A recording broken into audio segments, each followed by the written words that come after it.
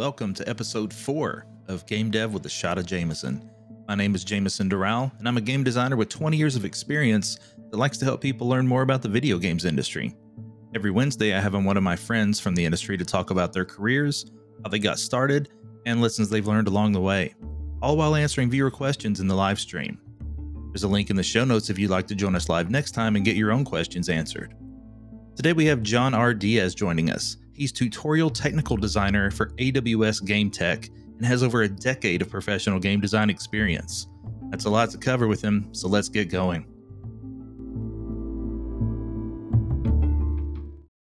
Yeah, so tonight, guys, we have the one and only John Diaz with us, and he and I have had a very interesting relationship. We'll talk about real quickly that we have known each other digitally for many years, and he's a Full Sail grad, which we'll talk about, for many years, and then we didn't actually meet in person until what, 2 years ago? I think it was at GDC. Yeah, GDC 2019. So it was just a little over a year ago, or 18. 2019 or 18, one of those. I think it was 19. I'm pretty sure it was, but yeah, so it wasn't that long ago. So yeah, man, it was but yeah, we'll talk about that as we go through. But it's just we've always feel like we've actually known each other, and then when we met, we're just like, oh yeah, man, like. It feels like I've already known you forever. So one of those situations. That's all good. Zoinks. So the way we'll kind of work here, we'll start off here in just a minute by talking about kind of like your leading up to Full Sail, what life was like for you. And then we'll go through all of that. I'll kind of lead the conversation, and we'll see questions in the chat every now and then. If you see something you want to just, answer, feel free. Otherwise, I will be looking for that, and I'll kind of keep us going and make sure people's questions get answered. And guys, if you ask a question and I don't see it, feel free to re-ask it a little later on, or I might not be quite the right time to get to it, and I want to make sure that I do. So just be sure if I miss something, you let me know. Let's see. Just want to say that's a great headset you got there. Oh, is that the Arctic 7S? It's one of those. Nice. It's one of those. That's it's funny nice. how I came across this, man. It was like I needed wireless, and I didn't want none of that Bluetooth nonsense. And so this is one of the few that I ran into. How does that one connect then if it's not Bluetooth? I think it's like straight up kind of like a radio frequency. Oh, does it have like a dongle you plug in for it? Or? Yeah. Oh, okay, got you. Yeah. It's got a nice little range and no lag, none of that stuff. First question, when you want to push your monitors from scripting code for hours, how do you make yourself not hit the screen? You don't ever punch your monitor. Like that's nice. Punching of monitors is not okay. I will say though, I have my second monitor, I have vertical now. So I can just and for coding, you can just put a whole big page of stuff in there when you need to, which is nice. That's the way to do it.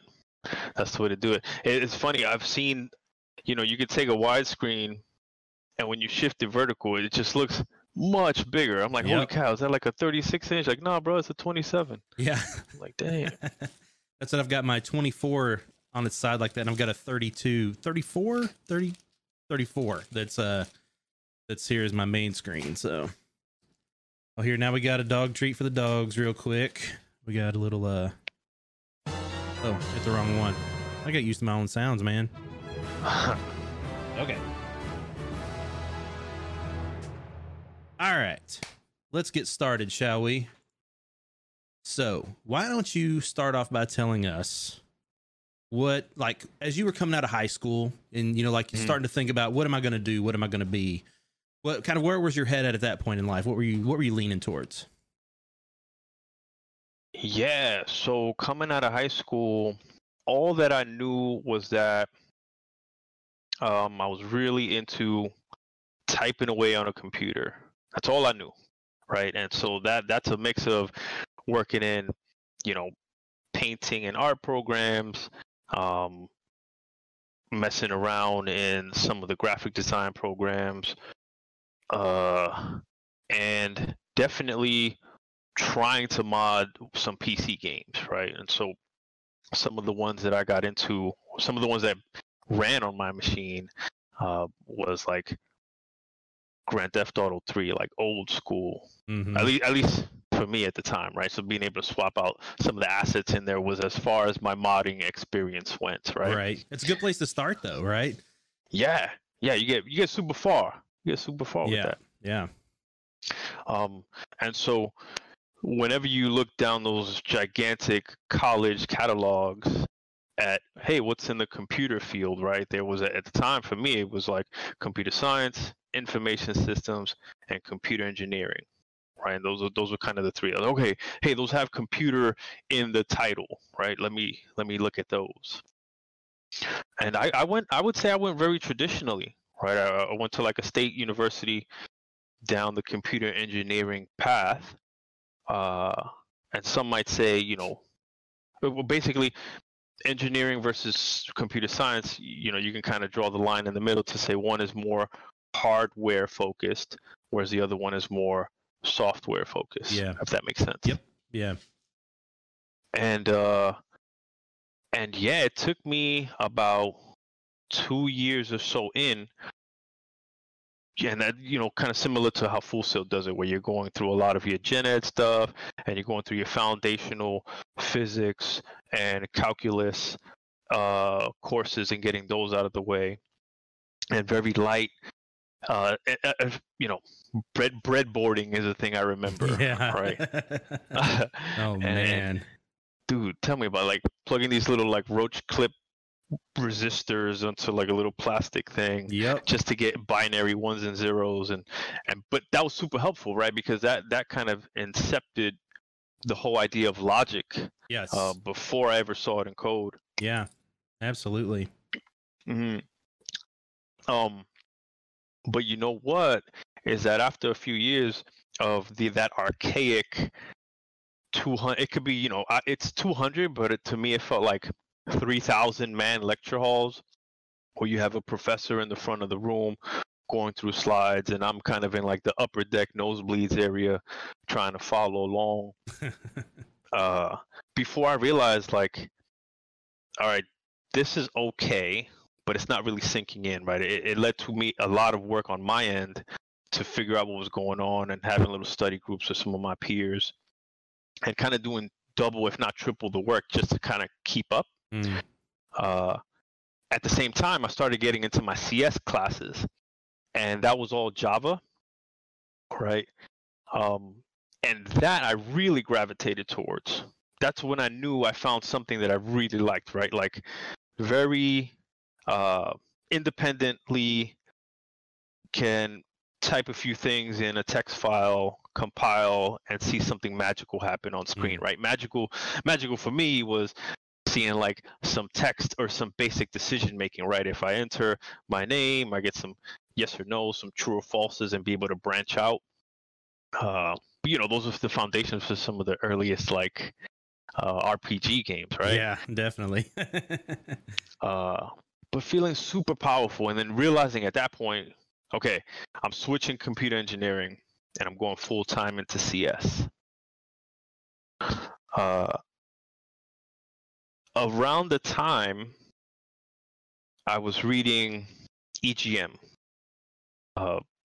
bonus points to anybody that remembers what that is. Oh, I 100% know what that is. Yeah. There's some in here that were not born when that went away, I believe. So, literally, Solo Venomous is like, I'm too young. Yeah. Man. Yeah. So Electronic Gaming Monthly, back when, gaming news was written. Yeah. Born in '99. Dang, that's amazing. 99 is when I started at Full Sail. Yes. Yo, that's amazing. So yeah, I'm flipping through, going through some articles, and at the back was an advertisement for Full Sail. And at this time, I knew of one other school that even had gaming, game programming as a thing. DigiPen. And yeah. And for all intents and purposes, for a kid that only kind of knew the East Coast, DigiPen was all the way on the other side of the universe for me, right? Yep. And even much more expensive than anything attainable to me, right? Like they have kind of a more traditional 4-year model. Yeah. So seeing this, and kind of the stars kind of aligned in a way, because I saw Full Sail in Winter Park, Florida. I had family in Orlando, right? Like most of my family is split between New York City and Orlando.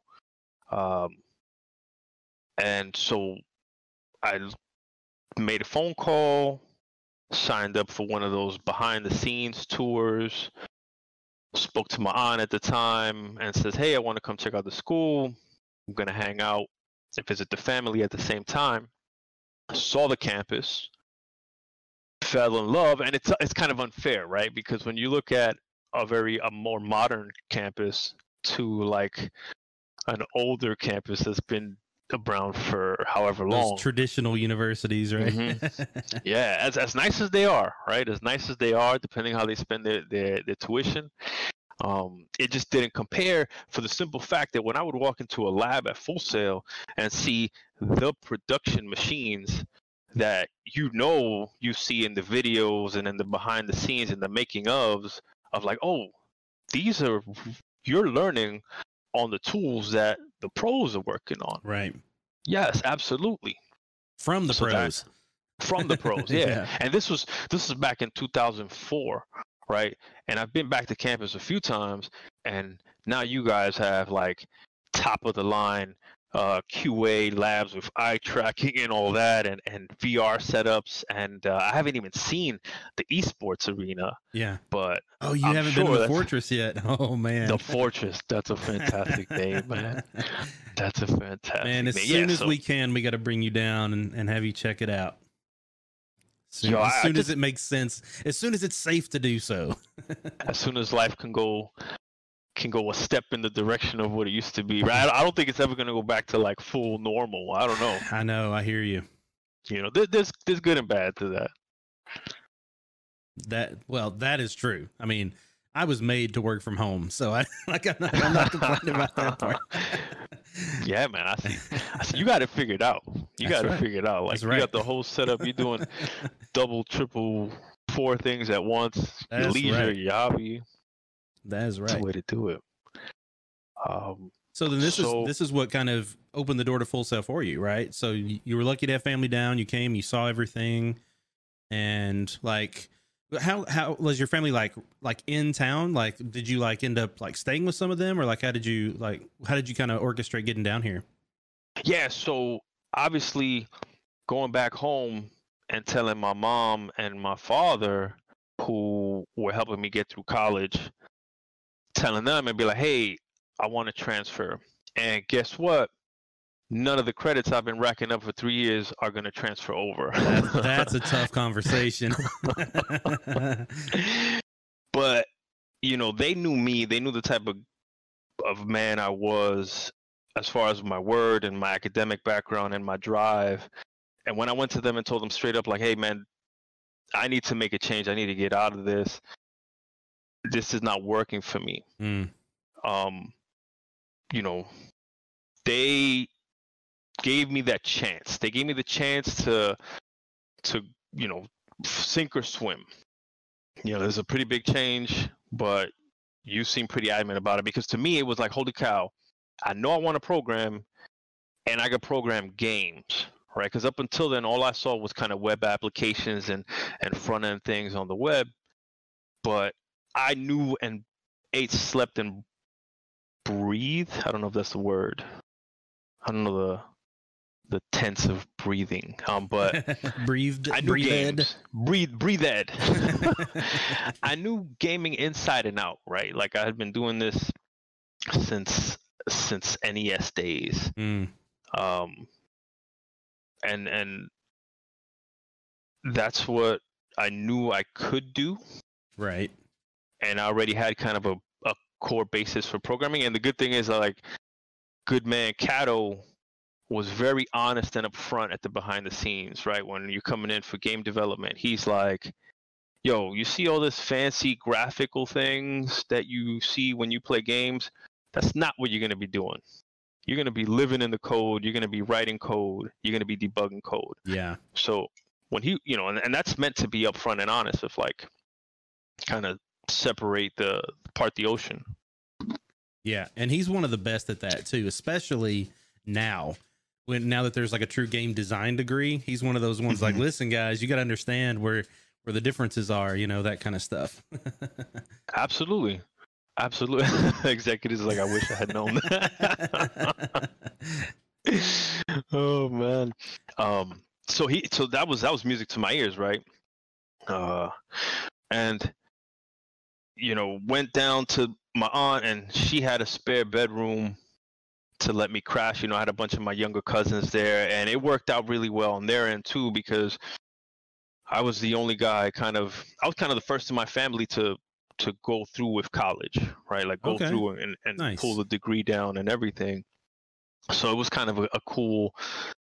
I was the youngest in my family of like, I don't know, 7, 8 siblings. But being able to kind of 7 or 8 siblings? All half brothers, half sisters. Okay, gotcha. Okay. So I was did the not know youngest. that. You might see some clones of me, man, Nice. out there. Yeah. And so it was really cool to be able to play that kind of big brother role, to help them out with their homework and kind of show them like, hey guys, you may not see a lot of other people going down that traditional college route, but I am, and I'm going to follow this through.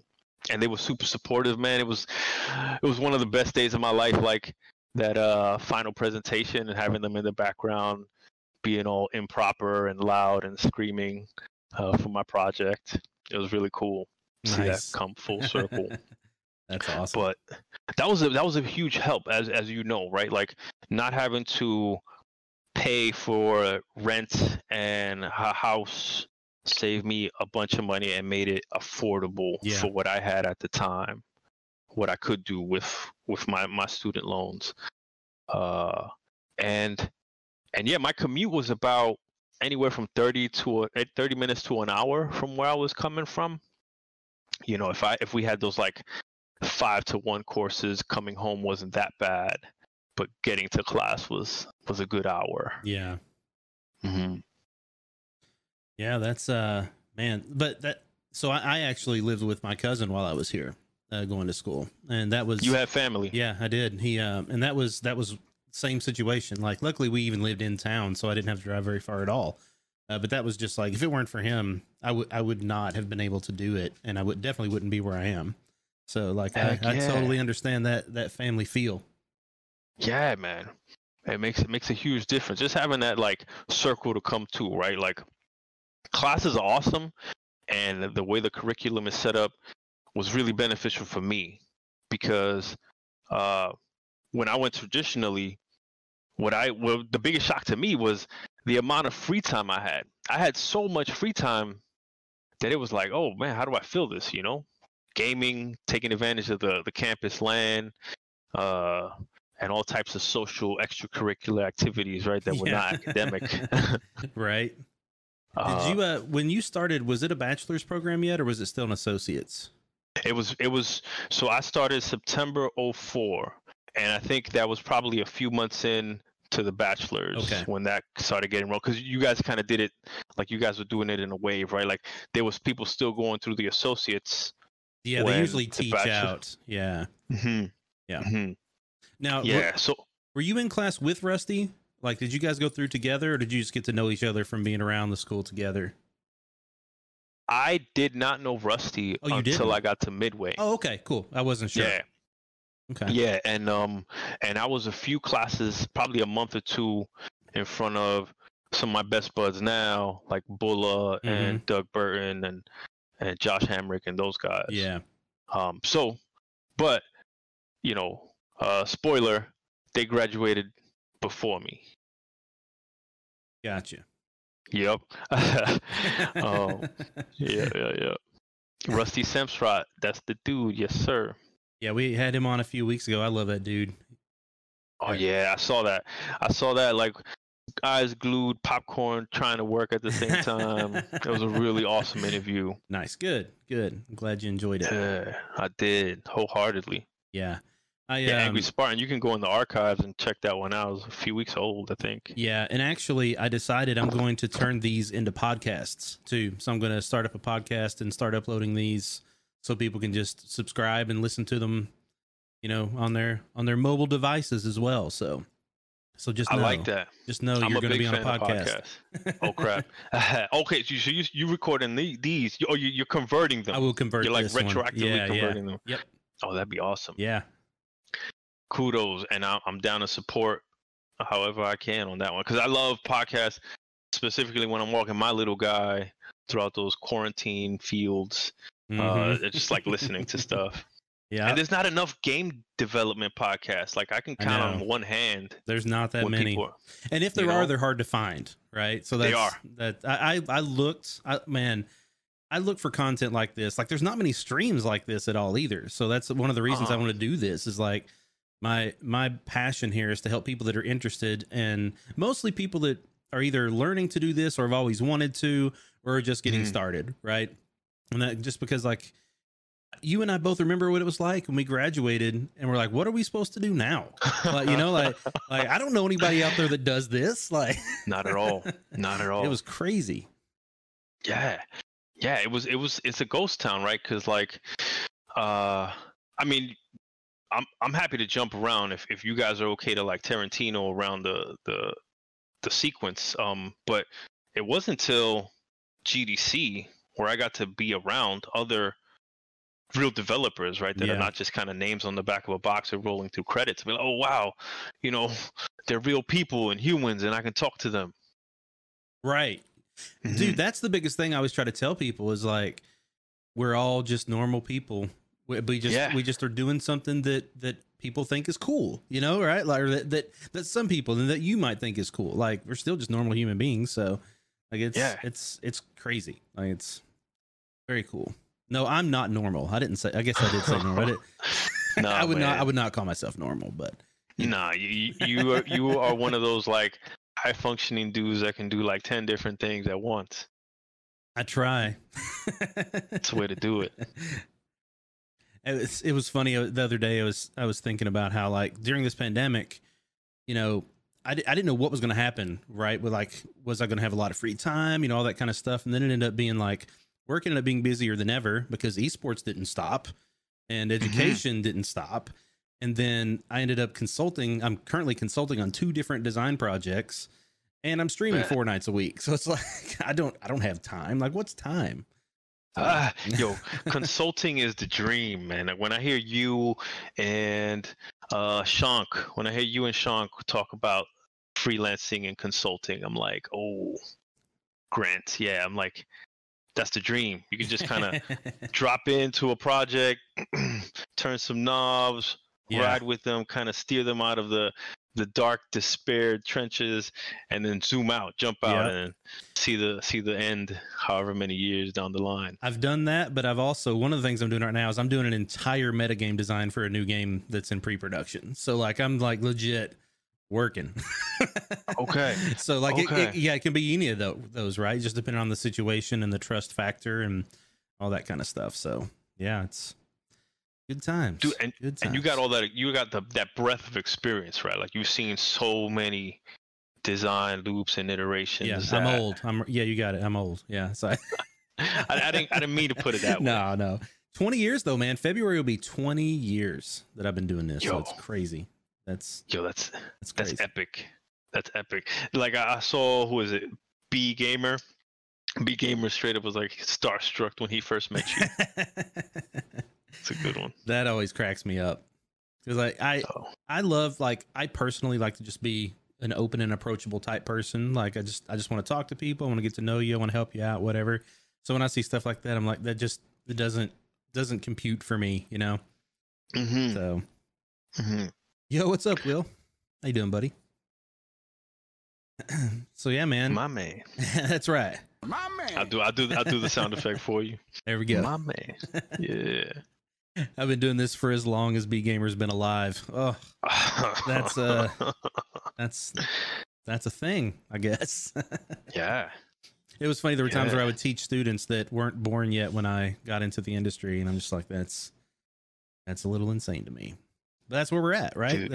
They're the ones that are going to come and surpass everything we've ever done. So, and we're going to help them get there. That's the goal. And it's still a young industry, right? It is. It really is. Like the craft of game development and game design is still new from new for me. I mean, Yeah. you know, Well, for everyone, like, right? Like this is an entertainment thing. Like, you know, like we've had books forever, we've had movies forever. You know, like this medium is only what 50 years old, really? Like yeah, fully, like it's only more like 30 to 40 years old. So I mean, yeah, it's just kind of crazy to think about. And the dude, fact that yeah, we're still coming up with new genres in games all the time. It's just you just never and know where it's going to go. new roles, Yep. right? Like I'm seeing a bunch of new roles now, or new specialties, Yep. right? Because I'll always try to. It's funny. I always try to tell people, hey, be as general as you can, or when you find the thing you like and are good at, specialize to the pit, right? Like specialize to the grain. Yeah. Well, like technical designer didn't exist, you know, a decade ago. Like nobody was a technical designer. So like people did things from that role, but like the first person I know that like had that role was Rusty, and that's because I helped him get it. Like that was like one of the first ones I even knew of where we're like, no, actually this is someone that's a designer at heart who wants to focus on making tools for designers, right? Like that's a valiant thing to do. Yeah. In fact, when I graduated and I was applying at roles, right? I made that obvious critical mistake where I was actually being picky, right? I was like, hey, I'm only gonna work in New York or I'm gonna work in Orlando, right? Like those are the only two places I'm gonna look for work in.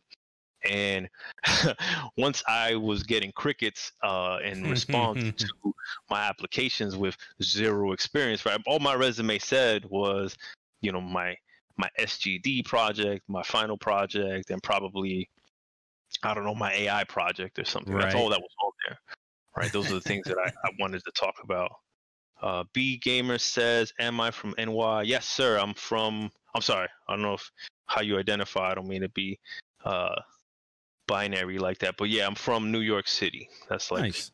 first generation American in the family, born and bred over there. Nice. And I had to escape, right? Like I was going to college in Stony Brook in Long Island, and you know, going back to that like getting out, going to Full Sail was also an element of like having a circle of friends that wanted to come hang out, and was distracting, right? But in a good way.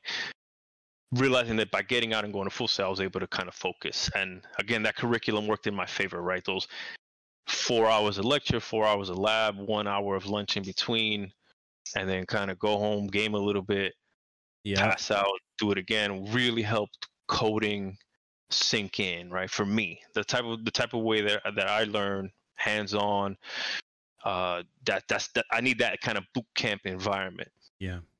Mm-hmm. I'm with you there. You know what? I'm going to let you pause for a second, catch your breath. I'm going to take another shot. Okay, sir. I still got 3 to take right now. Ooh. So I snuck one in while you were talking before. This is number 3, but then I got to get to number 5, and we got a special song for number 5, so I'm looking forward to that.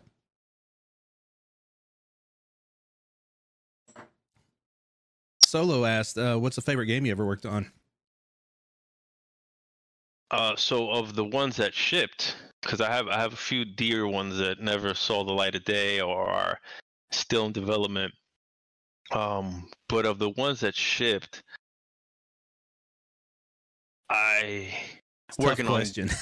Yeah, no, it's Grand Theft Auto 5 for sure was a fun one to work on. And we can get into details if they come up, but you know, when I first got to Rockstar, I was working on Red Dead Redemption. Love that game, man. Dude, love that game so much. It's one of those things. Oh, I got like some landscaping going on outside. I'm sorry if that bothers you. Okay, cool. Damn, this mic is awesome. At least not yet. So yeah, Red Dead Redemption was amazing because we were working on it, and the team internally felt like there was something special, but because there was nothing like it before, we had no clue how the world was gonna receive it, you know? Right. Yeah. So we were kind of, we didn't know. And that's kind of when the best things in life happen, right? Is when you have low expectations, kind of anything above that takes off, you're ecstatic, right? Right. Yeah. But that, you know, that was one type of set of tool set and work environment, and we were the primary studio on that, right? Rockstar San Diego. Yeah. So when we shifted to GTA 5, we were the support studio, right? North was handling all the main mission important stuff, you can say. Yeah. So we were given kind of the ambient world to fill up and populate with whatever we thought was cool and fun. And so having that kind of secondary vibe, or not having the focus or the eye of Sauron of like, hey, this is the golden path content that everybody's going to see, and it needs to be 100% polished. Yeah. Allowed us to really experiment and take advantage of the crazy systems that are running underneath the hood to see what like emergent gameplay would pop up. And as I'm working, I kid you not, you know, we had the you know how you have the radio in game. Mm-hmm. So as the months go on, those assets start coming in little by little. So I'm no longer listening to like my Spotify playlist. I'm listening to like all the in-game radio stations and the crazy conversations that go on as I'm working in the game, right? So I just felt like in the world as I'm working on it. That's a good idea. Some of the, yeah, right. Like there's something to be said for being immersed in the game you're working on so much to a degree where it kind of inspires more design ideas, right? Definitely. Creative freedom. It's a thing. How do you handle the canceling on a project? And there's a bunch of questions I see here. Yeah, we'll get to them. I mean, feel free to answer any of them that you like. I mean, canceling a project is a tough one, and it depends. Yeah. That really often depends on the situation. Like how much time did we put into it? What was your role on the project, right? Because if it's like my first lead on a project was canceled, and so like that's extra rough, you know. Like so, there's those kind of things that matter. I think a lot of it depends on you know, what your role is, how long you were into it, you know, what kind of game it was. Is it something you were excited about, or something? You know, there's a lot to that. Absolutely, Jameson. I mean, I can't even empathize with you because when you're the lead, you know, that's your baby, right? Like a lot of the core gameplay is from your head, right? Right. Yeah. Ouch. Man. Yeah, that it's never easy in any aspect. And I've been through it a few times and every time it's hurt and sucked, and the studio has recognized it, right? Where they kind of like, I don't know, organized some type of team event before and after, and I kind of been through the spectrum on that, right? Like I don't know if some of the guys at Midway talked about it, but that straight up, then you know we were pulled into a room. We were pulled into kind of the main meeting hall or main meeting or the lobby of the studio, and the whole team is gathered there, and you have I can't even remember the executive's name come into the studio and make the announcement that, you know, thank you for all the work you've done, you guys are amazing, but you know, effective immediately your project is canceled and you guys are laid off, right? Like, oh man. Like, you know, and that was my second project, I think. Yeah, second project ever.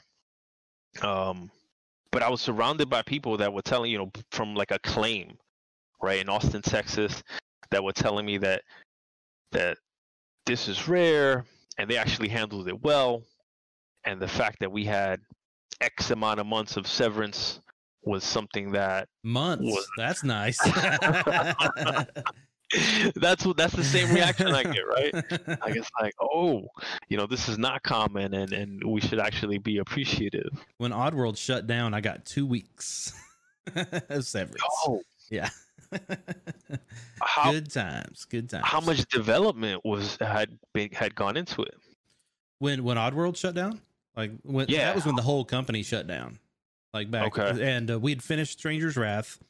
We Yeah, got our shipping bonuses and all that stuff. We were working on another game, and we'd probably put like 9 months or so into it, so we weren't very far. But they're like, "Yo, we're closing the studio, like we're done," and because we were in the middle of, we were going to move up to the Bay Area, and so like we'd all Oh. agreed to move. Like some of us had started like getting leases up there and all that kind of stuff, and it was a crazy time. Crazy time can indeed. imagine. You gotta like completely do a 360. You have all these plans set in stone. Yeah. That's exciting too, to get up to California. That's where I North went anyway. I went up to the Bay Area anyway and worked at EA. So that's when I made that move. So okay, since you had things already in play up there, you went ahead and kind of looked for work up there. It wasn't that as much as, since I was already looking there, I was into the idea. So I looked, and well, I didn't even really have to look. When we shut down, a bunch of companies came to us. So, but then I kind of narrowed my search to that area. So That's awesome. yeah, it worked out pretty well. So like just a bunch of talent up for grabs at That's that right. point.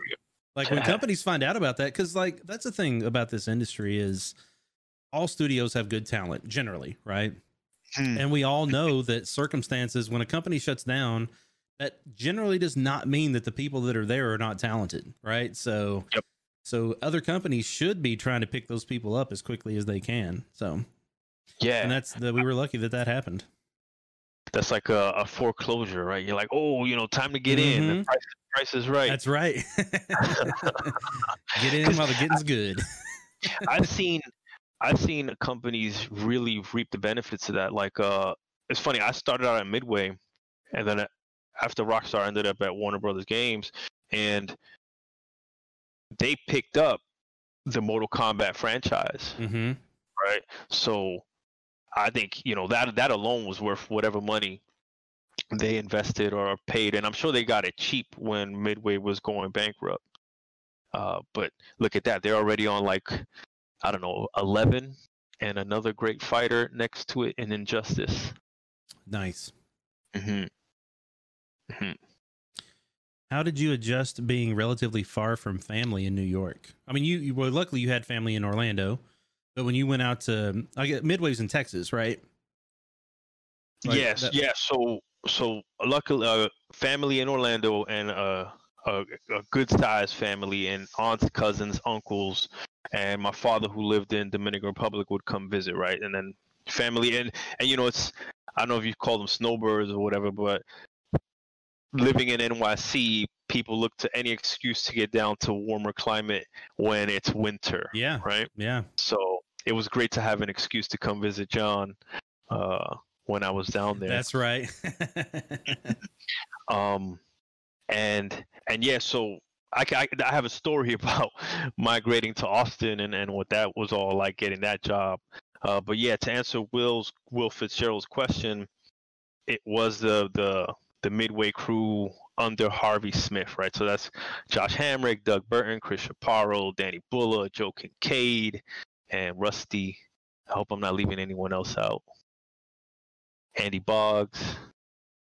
I think you mentioned everybody I'm aware of, I think. Yep. Legendary. That was a legendary crew. That was like the big crew that I always heard about, that was, shortly after me, that I would always hear about. This was the crew that kind of came out and was kicking ass there and then spread out throughout the industry. So you guys were killing it. Still are. So that's great. Man, yeah, I heard all those guys, man. And I'm fortunate, a good handful of them are now in Seattle. So they're within arm's reach. That's right. Mm-hmm.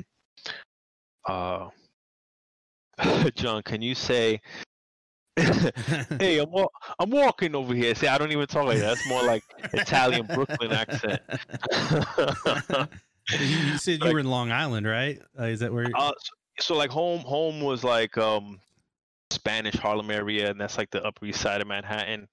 Long Island was for university. Oh, okay, gotcha. Yeah, but brothers in Brooklyn, and I love all those Oliver Stone movies, man, and but a lot of Italian neighborhoods for sure. So, so you said you had a story about getting to Austin and Midway. What was that about? Okay, so going back to graduating, like September 06 or something, and then enjoying time and going through the holidays, and then starting my search for real in January, right? Like New Year's resolution, all right, time to get a job, and put this degree to work. And, you know, again, going back to like being picky and only applying to places in New York, of which there were very little. Yeah. And in Orlando, of which there were more, but a few more, a few more, but not interested in a person with no experience, right? Yeah, right. And I'll admit my GPA wasn't all that good either, right? But I survived. And hung on. Nice. And so, for whatever reason, Rob Coble, who I owe my foot in this industry to, was the old what do they call him, man? Like career development head. Yeah. And was it career dev or alumni relations? I can't remember what exactly he was in, but he was Mr. Networking, right? Yep. Like he was like, hey, you send me a resume and I'll make sure it's as good as it can be. And I took him up on that, and so when the time came, sometime around March or April, I want to say, of 2007, you know, by this point, I was able to kind of cross-reference and hear in Rusty's interview and to kind of fill in the blanks there, because what I think was happening was that Harvey Smith and the old crew, right? So it was Kent Hudson, Ricardo Bear, and Jim Stiefelmeyer, right? That was kind of like the executive design team over there. And so as I watched the Rusty interview, I realized that they were already over there making a great name for us. So when they were like, hey, we're trying to finish this game and push it across the finish line, and we have like less than a year left on development, they knew where they can come to get talented help, right, for what they were looking for. And fortunately, I think this was like the second or third round. they would kind of come back. We need more. Let's go get some more. We need more, you guys, right? And so they came, and Rob, you know, made it happen. He put my name in the mix, and I showed up. I kid you not, Jameson. I showed up like my nicest dress button-down shirt with a tie and slacks, and like all manicured up, ready to go. Right, like, hey, this is my first interview ever. I'm ready, right? And I walk in there, and I meet Harvey, right? And I kid, you know, unbeknownst to me, he had kind of an aura around him too, right? And Jim, and so I get in there, and I don't know what to expect, right? But I've kind of touched up on all my coding, and they start coming at me with some of the coolest questions you're ever going to hear, right? That are just easy to talk about, at least for me, right? If I was kind of nervous and I had my guard up, they start coming at me like, hey, John, you know, talk to me about Bruce Wayne. You know, why is Bruce Wayne such a cool character or a relatable character, right? Why is he such a pop icon figure? And I'm like, oh, yeah, I could talk about that, man. I grew up on comic books in the 90s, right? Like, this is my nerd cred. And other questions like, hey, talk to me about a game that you don't like, and tell me why you don't like it, and tell me how you would improve it, right? Like, just general design thinking, right? Trying to understand how you think. And then classic, like, open-ended Google questions that you'll get, right? Like, hey, if I ask you to find me like 100 butterflies in the field, you know, how would you go about that? And one of my favorite design questions that I use myself when I'm interviewing people is like, hey, design me an elevator system in a skyscraper, right? I love that one. I love that one. And and so, you know, that so it, and before I knew it, it was over. And I walk out of there kind of like what just happened? You know, like, where am I? What just happened? Kind of like, who was I talking to? And you know, I go call some friends up, call my brother up, tell him how my interview went. You know, general kind of gave it my best shot. We'll see what happens. And I get home, and I get a phone call from an Austin, Texas number. And I look at this number, and I'm like, no, I don't want to talk to anybody from Texas. I don't want to move. I don't want to go to Austin. I don't want to leave my family, leave what I know. And I don't pick up. I let it kind of go to voicemail. It shocked me, bro. I was like, whoa, it's getting too real. I'm not ready, right? Right. Then I get an email from Harvey, you know, kind of breaking it down, like, hey, you know, interview went well. We'd love for you to come meet the team and do an on-site. And so I respond to that with like, okay, you know, actually, I don't think I respond right away. I go talk to my cousins and aunts, and they all tell me the same thing, you know, like, hey, John, if this is where the work is, you got to take it. And they were all unanimously at the time, you know, Midway was a big AAA publisher, right? And a heck of a start, a heck of a place to get your foot in the door for. And so they kind of snapped me out of it and worked me up to reality. It's like, hey, I don't have the luxury of being picky, right? I got to go where the work is. And they were all super supportive in terms like, hey, we'll come visit you. And, you know, it's not that far, et cetera, et cetera.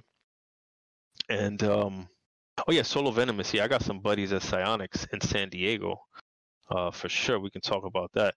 But, so I, you know, I go to I go on site. Again, I'm dressed to the nines, and they all make fun of me. They're like, hey, what are you doing? You know, that's not how we dress around here. You got to be more casual. You got to be more relaxed. They all told me, you know, I was like 23 at the time. They all told me that they thought I was way older.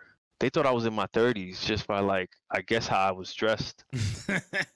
I love it. You know, yeah, they're making fun of me. That's one of the, I'm really glad you said that, because there's two things about this story that I love so far. One, that because I always told people for years that I would never hire anyone that came to an interview in a tie. Because, and the reason for that is because, like, dude, have you ever worn a tie to work? Ever? Never. Like, never. Like, that's just not what this industry is, right?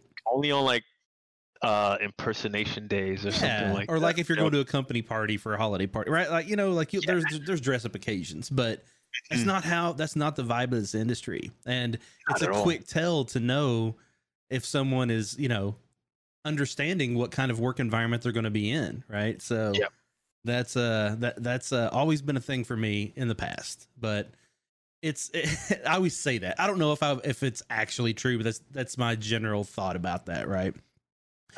It's true. It's true. It was like it screams noob, doesn't know what's going on, right? Like, and so that was, I think that worked out for me, because they're like, all right, this guy's clearly a first timer, you know, so let's kind of approach him right through that lens. The other thing you brought up, I love the questions that they asked you about, like the elevator and Bruce Wayne and that kind of stuff, because what I try to get people to understand is, as a designer, what your job is problem solving. That's your job, right? Mm-hmm. And thinking about something like when they ask you about how's a character relatable, right? Like the problem is creating relatable characters, right? Being able to dissect what makes something relatable and understanding, right? And then thinking about a system like, if you need an elevator system, like you've probably never thought about that before, right? But then now you're like, oh, how would I solve that problem, right? Like that's what we do. That's what we do all the time, and it's so important that those are really good kind of questions to like kind of dig in and see what your thought process is, because that's what we care about.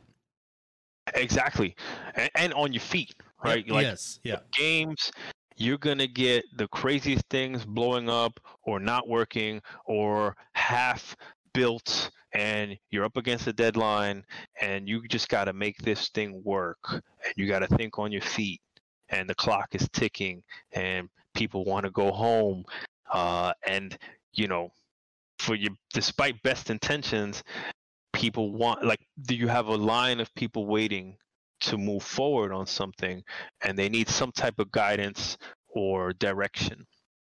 So it's a great litmus. You know, it's like, how do you think on your feet? And what I realized too, going through these interviews time and time again, is it's a great test to see your collaborative vibe, right? In the beginning, I felt the pressure of, hey, I got to have all the answers. And anytime I don't have an answer, I have failed. But now, you know, with the experience I have behind me, I love inviting them to help me solve the problem, right? You know, and being able to ask some questions. And then, hey, I can go about it two ways. I want to do it kind of like, I want to have maybe, I don't know, a touch interface, or I want to have a more old school, like, tactile buttons on the panel. You know, which way should I go, right? And then that kind of invites them into the thinking, right? Or as opposed to just a one-man show. Does that make sense? Yeah, definitely. Because that's the work environment, right? It's never going to be one guy standing in front being like, okay, here's the answer to your problem, here's the design, execute it. No, it's collaborative, give and take. And it's rarely going to be what you intend it to be. Yeah, right. Absolutely. And that's the thing I try to tell people is, you know, while being able to thinking on your feet is a crucial key skill, right?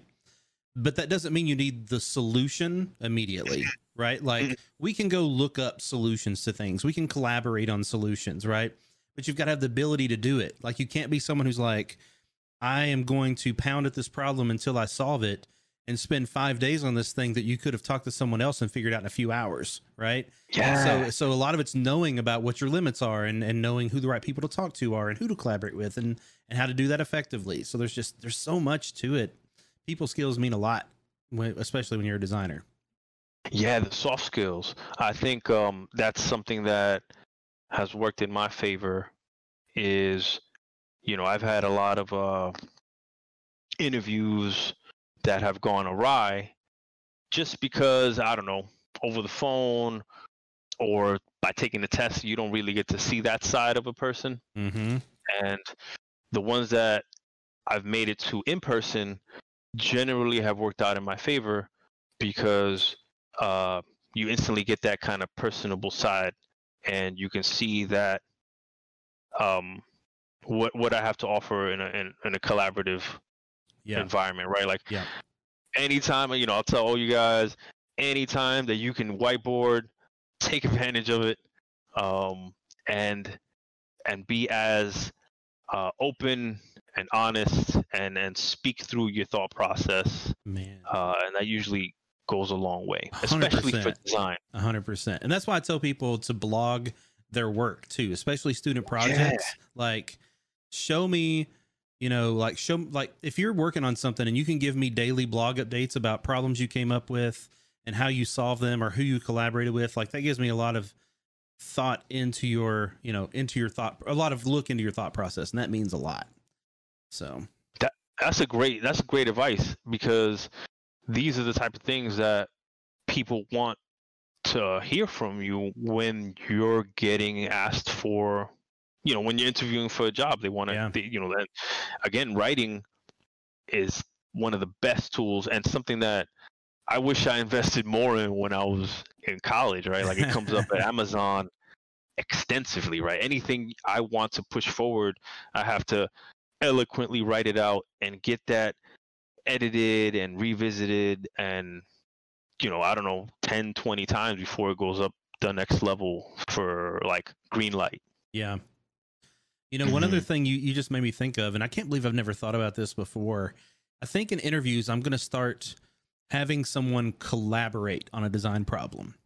Like, instead of just seeing how they spin through something on their own, which you also want to see, but I would love to, like, either work with them on something, or, like, put them into a small group and just see, like, one, how do they adapt with working with strangers? How do, you know, like, there's some interesting stuff that could come out of that. I'm gonna noodle on that now. Yo, I mean, it's serious because I find some places that don't invest as well, right? Because I think interviewing done right, Amazon does it as good as I've seen, because on our end, we're constantly kind of reviewing and critiquing ourselves to see how we could have made that better and smoother and gotten the data to figure out if the person is going to be a good fit. So that has allowed me to kind of reanalyze what I've seen in the past, is that you can definitely tell when someone comes into an interviewer comes into an interview, kind of a resume just dropped on his desk. Hey, you're going to be talking to so today or in 30 minutes, right? And they just kind of like, hey, the typical, hey, tell me about a time when you had a problem. How did you solve it, right? Like kind of those. Yeah. So I feel like while those are applicable to the types of things you run into on the job, your job, they miss out on what you're actually going to be doing at work, right? Which is collaborating, running ideas off of somebody, and then taking that feedback and criticism and seeing how you handle it. Yeah. So Definitely. I really like the idea of throwing someone, like, taking one of your designers and be like, all right, you and him, you're gonna solve this problem. Like, it's like a role playing thing. Yeah. Right? Like, all right, Absolutely. here's the problem. You're a lead designer, you're a QA or something, and the I don't know, the stealth detection system is broken, right? Like, and this is the bugs. How do you solve it, right? Like, Yeah. I think that'd be fantastic. I think the candidate would leave that being like, yo, I want to work at this place or not. Right. Yeah. Like that dude I collaborated with was an asshole. Like. Yeah, absolutely, man.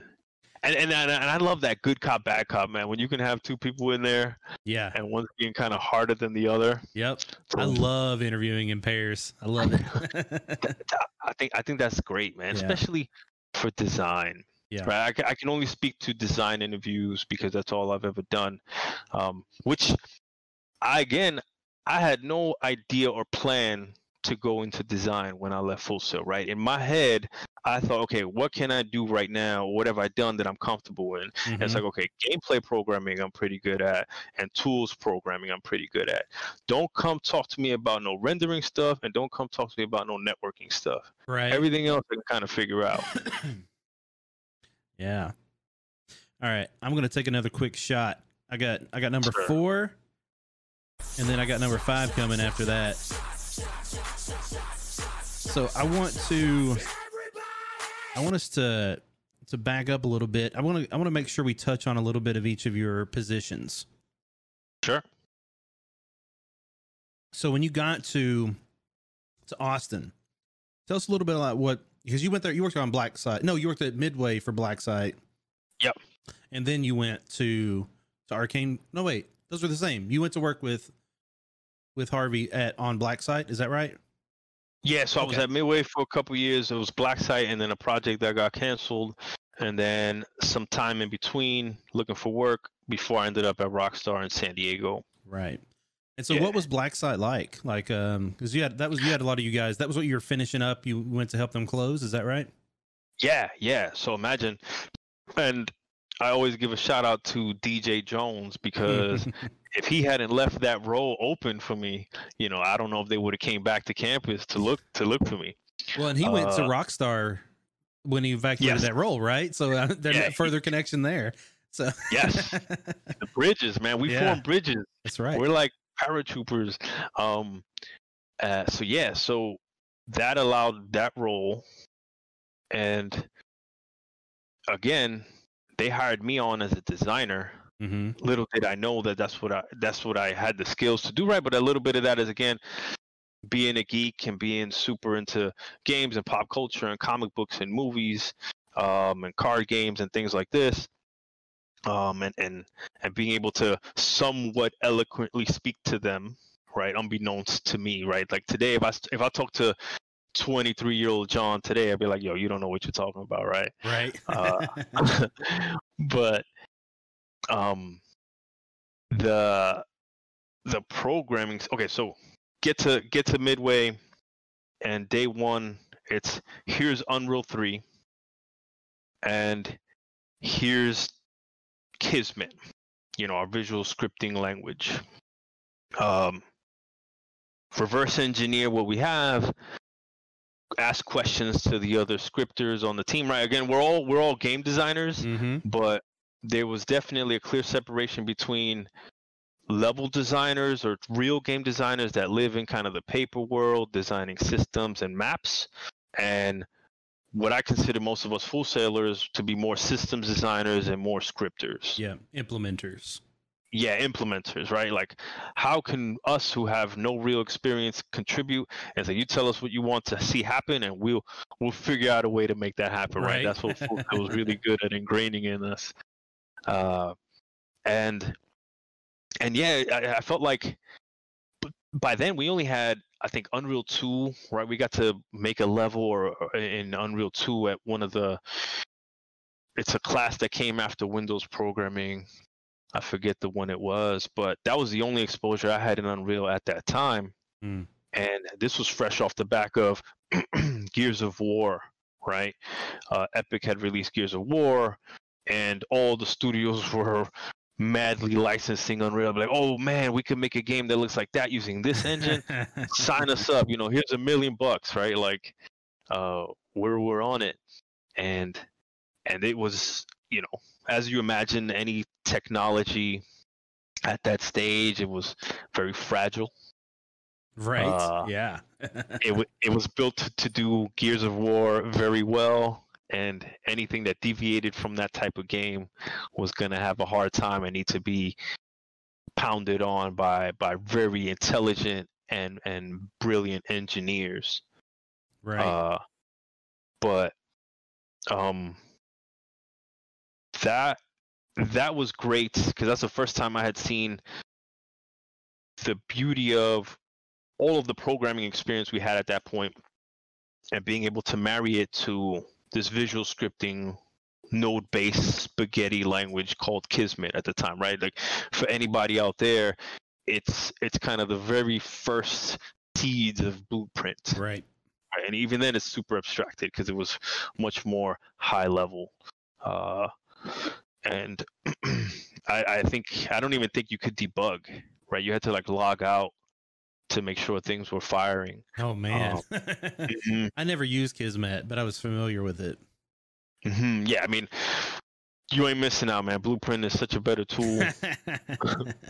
Everywhere I've worked, we've had proprietary engines. So like literally everywhere. I've never like in my career worked on like, here's Unreal or here's Unity. Like, I had to learn those on my own on the side. So how, out of curiosity, the proprietary tools, or do they end up being kind of like similar? Do they have their own in-house scripting language? Yeah. Like, is it text-based? So at Oddworld, it was all C based. So I was, essentially, so, and they built the engine inside of Maya.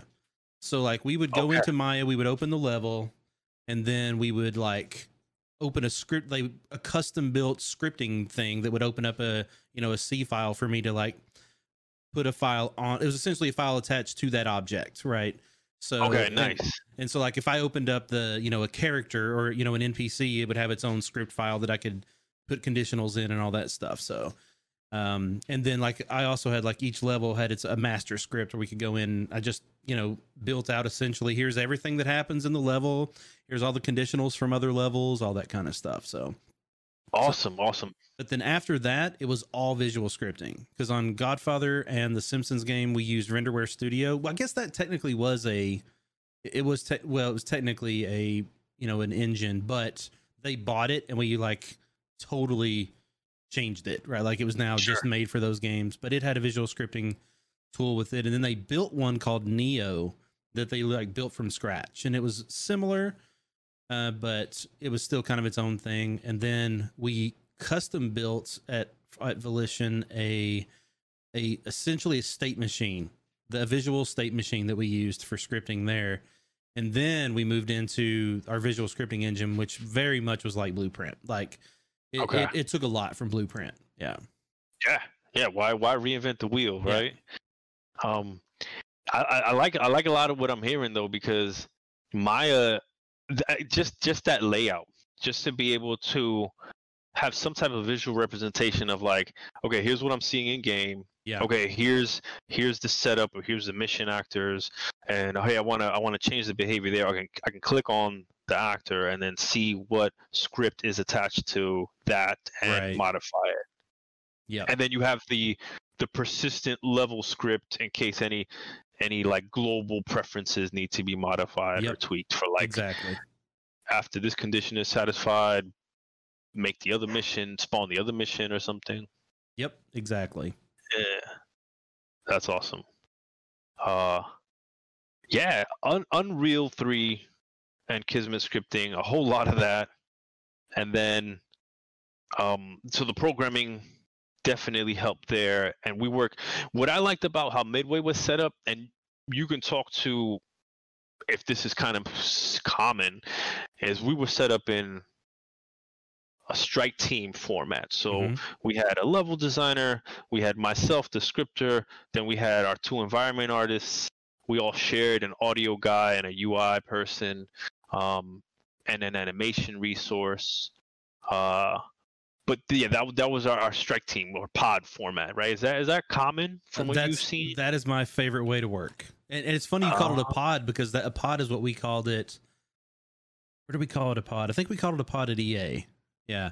But that was like, yeah, man, that is my favorite way to work. I love it. Dude, right? There's something about like how fast you can move through a scene or a level or an encounter when you have all those other disciplines. Like you could just turn around and be like, hey, look at this, or hey, play this. Oh, I'm stuck here. How can we change this? Oh, the player just walked right past that. What can we, can we change the lighting? Or hey, John, this is right. Like I find that there's awesome QA and feedback and then iteration that happens in that setup that doesn't happen in the, the same discipline mashed together, working on different areas. Well, it's also the thing that I love most about that setup is the ownership, because in that scenario, programmers and artists and people that don't normally get as involved in the decision-making process are much more involved, and they get to like have their expertise be known immediately. Right. So when you're having a conversation, it's like, hey, we need to do this thing. And instead of us having to kind of collaborate and figure out an idea and then present it to other people, we can have experts. We have a group of experts from every area that can pick apart the ideas that we have, that can suggest ideas that are easier to implement, like all that stuff. And there are often times where like a coder will be like, oh, I did something similar to that before. I've already got 70% of the work you're talking about. I can grab that, refactor some stuff, and it'll take us half the time we're even talking about. Like that stuff happened all the time, or in vice versa. That's going to take 3 times as long as you think it will. Right. So like those are really good things, because they're the one on the hook for it. Right. So they get impassioned and emboldened about it. Yo, you're absolutely right, man. That ownership can only really happen in that regards, because when you're isolated in your own corner working on your own thing, you don't see it in context, right? Just like you said, hey, the feature works on my machine, I check it in, and then there's some type of middleman turnaround time that happens before the designer or whoever's working on that picks it up and runs with it, right? And then there's kind of like that delay. But when you guys are all sitting next to each other, that feedback and that ownership, you're right. There was a lot of times where I didn't have to say anything. I'm just playing it, and people are watching, and they'll spot something like, "Oh, that's not supposed to happen that way. Let me go fix that real quick," right? And then come back and turn around. Okay, sync to latest and check and test that out, right? And so there is a magic there, like you said. And I didn't even kind of attribute that to that sense of ownership. Yeah, it makes a big difference, and that was one of the reasons where at Volition we went to a flat structure for a couple of years, really, was to help build that ownership, right? When you don't have someone above you telling you what to do and you get to own that, that's great, right? Now there were a lot of other problems with that architecture, but but we eventually moved back out of that, but you learned a lot about that, right? And like that, it was important because of that ownership, and people care about that, and they do better work, right? People do better work when you get to when you feel like your ideas are heard and that your expertise is valued, and that and you're signing up to do the thing that you are confident is going to work. Yeah, and that's not to say that at different points in development it's not applicable, right? Like I would say when you're prototyping, the pod format works really well, Oh, right? yeah. You can Yep. really get something amazing put up before you figure out the formula to take into production, right? Then you can kind of go back to the more traditional route. Yeah. You know. Yep, that's Cotter. true. That's true. But yeah, it's Yeah. probably a much better format for earlier in development. And then when you get into closing time, we need to make decisions quickly, right? So Mhm. that totally makes sense. Yeah, and then so work closely with Rusty, right? Because he was always the jack of all trades, the most familiar with Kismet scripting, and he was working in the back, like as a tech designer, seeing the problems that we were running into on the scripting team, Mhm. and working with the engineering resources he had to build tools to make some of these things easier. And I really clicked with him because I love to have those conversations with him, right? Like there's one thing to make gameplay happen on screen, and there's another thing to empower things to happen faster and then get to like a real deeper level of polish or fun. And as time went on, by the time we shipped that thing, there was an opportunity to step into a tech design role. And I remember the day, and so this was kind of this. I can talk to the thing about do the job that you see needs to be done, Mm-hmm. and you might get that job. Oh yeah, absolutely, yeah. So I was here in game design world, and on the next project, I was pushed into more of a traditional level design role, of which I'll admit that is my weakness, right? I just don't have that same acumen. Like, I have a buddy that gave me the secret sauce, right? He would be like, yo, if you want to get good at level design, look at these old strategy guides and break them down, right? Because they have like map design and everything. That's a And good that idea. helped, dude. I have them for all my games that I've worked on, right? It's just like easy to use as a portfolio, right? Hey, here's how my whole mission was structured. But I have a huge, profound, deep respect for game designers who are build some of the most amazing kind of layouts and experiences, right? Because that's a skill that I don't have, no matter how hard I've tried. And at the same time, while living in that world, I was also sharing with the team, right? I'll call them like Kismet crime tech tip of the day or something like that, right? Like I would find something in Kismet that I found the easy way to do or figure it out, and I would email that out to the team. And I kind of did that every day for, I want to say, a month, before I got called into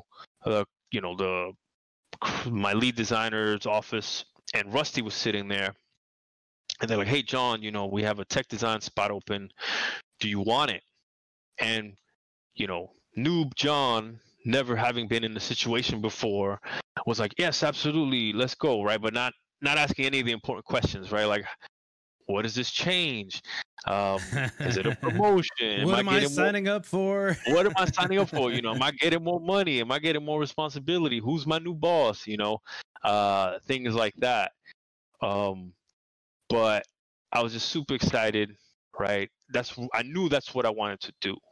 And that allowed me to sit next to Rusty, absorb his area of effect, and be able to kind of learn and grow in that field, right? Like you said, it didn't exist. It wasn't a real label. Like I went to my HR lady, and I'm like, hey, guess what? I have a new role, and I want to see my business card say tech designer. And she's like, you're still a game designer. Like nothing has changed. This is not a real role, right? Oh. Like it's just a change in responsibility. She patted you on the head, like. Mm-hmm. Oh man. Yeah, man. Yep. Yep. But yeah, this goes back to kind of the thing I thought I would do when I left college, right? I thought I would be a tools programmer. I thought I would be like a gameplay programmer. Right. And tech design allows you to walk that line between design and engineering, right? You can speak both languages. You can wear both hats. You be like, hey, I can go build a tool, or I can get it pretty far to how it needs to work before having to go pull an engineer to kind of polish it up or fully systematize it. And I can go show other designers how to work with it or implement it and get that feedback and establish that loop on how to make the tool more user friendly or more generic. Gotcha. Yeah, That man. makes sense. Dude, but I love that role. At some point there, Midway shut down.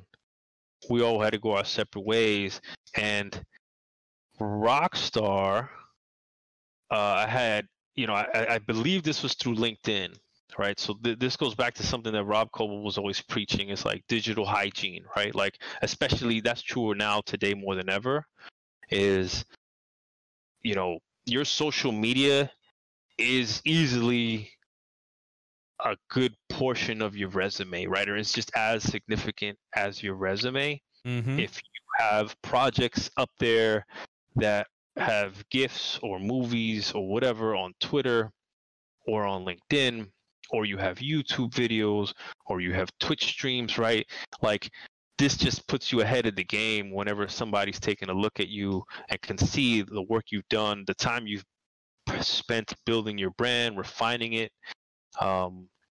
It just puts you ahead of the game, like I just none of this stuff was really in place when I was going through it, at least to my knowledge. Right.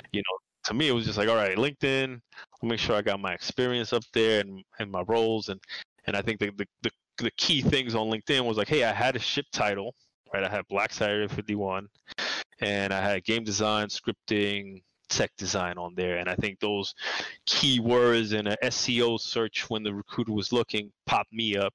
And maybe Full Sail, right? I'm gonna say Full Sail has something to do with that. Pops me up, he hits me up and says, hey John, Rockstar looking for game design, are you interested? And I replied as fast as possible to say, heck yes, here's my latest resume. And got me on the phone, did a phone interview, which I vaguely recall, and then I got the on-site.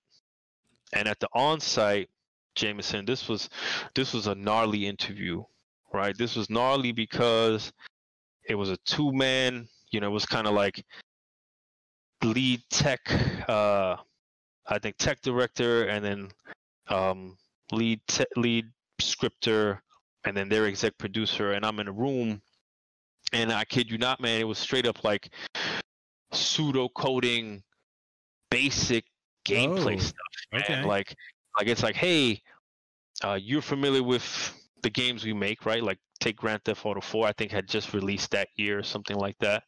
And they're like, hey, if you're on one side of the door and you have something on the other side of the door, how do you figure out what side of the door you're on, right? And so I don't know what felt like after an eternity in my head spinning, I remember the good old dot product and all my vector math and started kind of that stuff is so far out of my brain.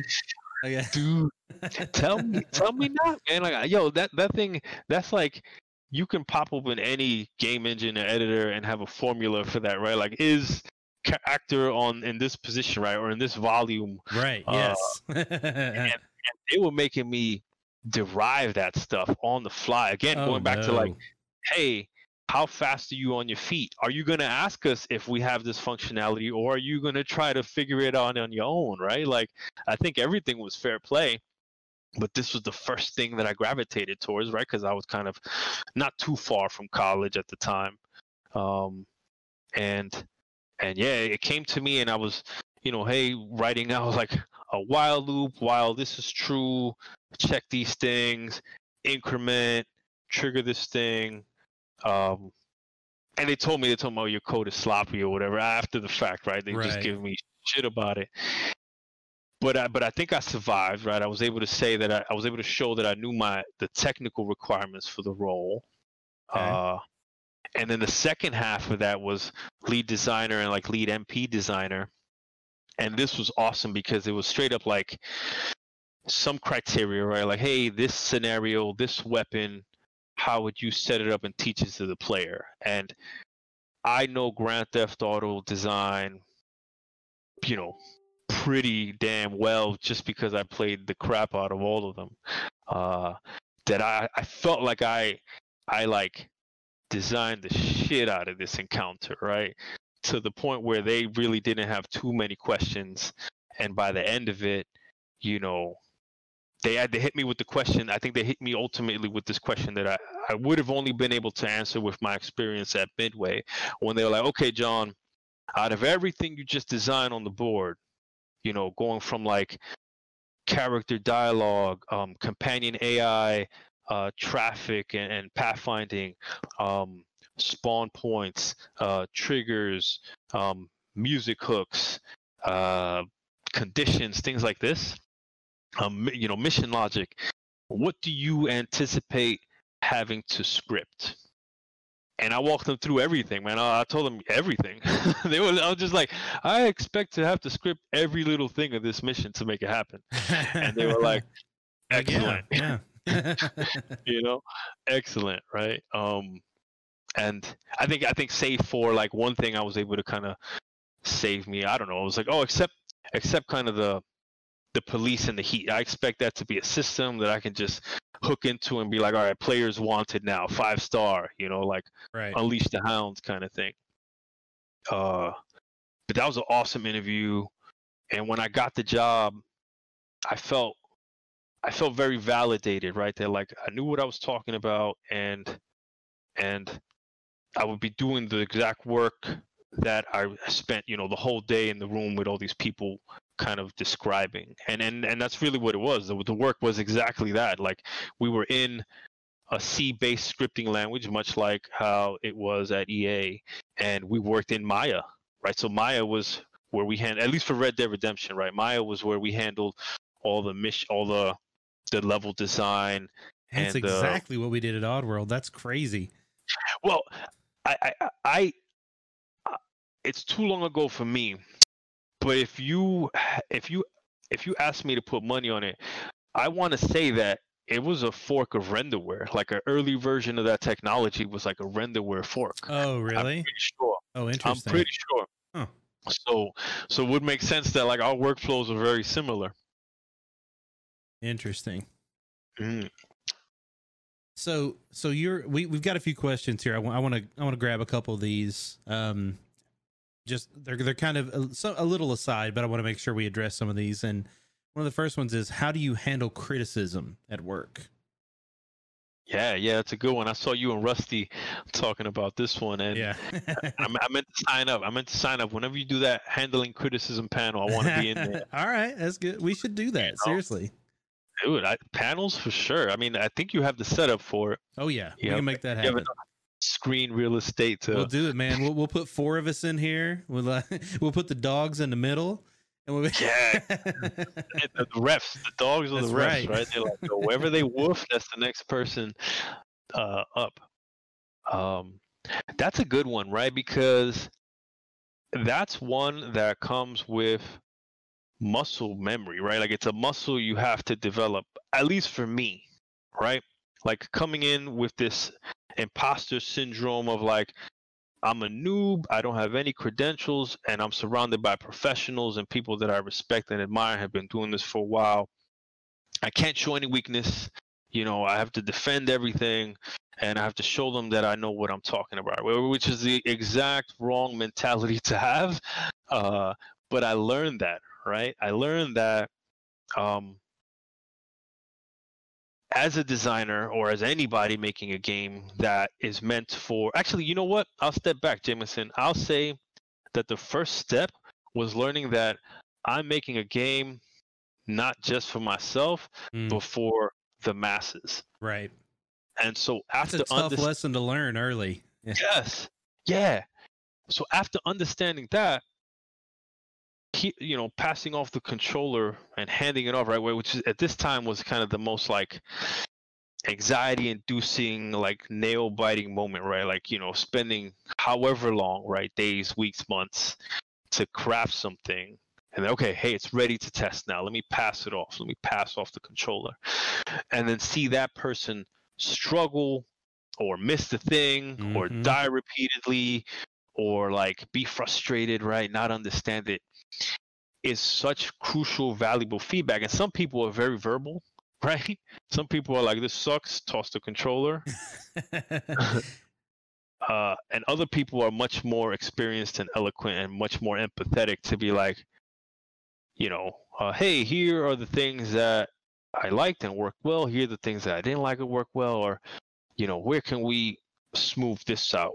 But ultimately, it's, and this is applicable. I've learned this kind of in my marriage too, right? Like, don't let your instincts of defensiveness, right? Don't feel that your work is being attacked, right? That's the first step. They're not attacking your work. They're attacking a feeling or an emotion that they're experiencing that is a part of the game that we don't want anybody in the public to experience or run into, right? We're aligned in a common goal.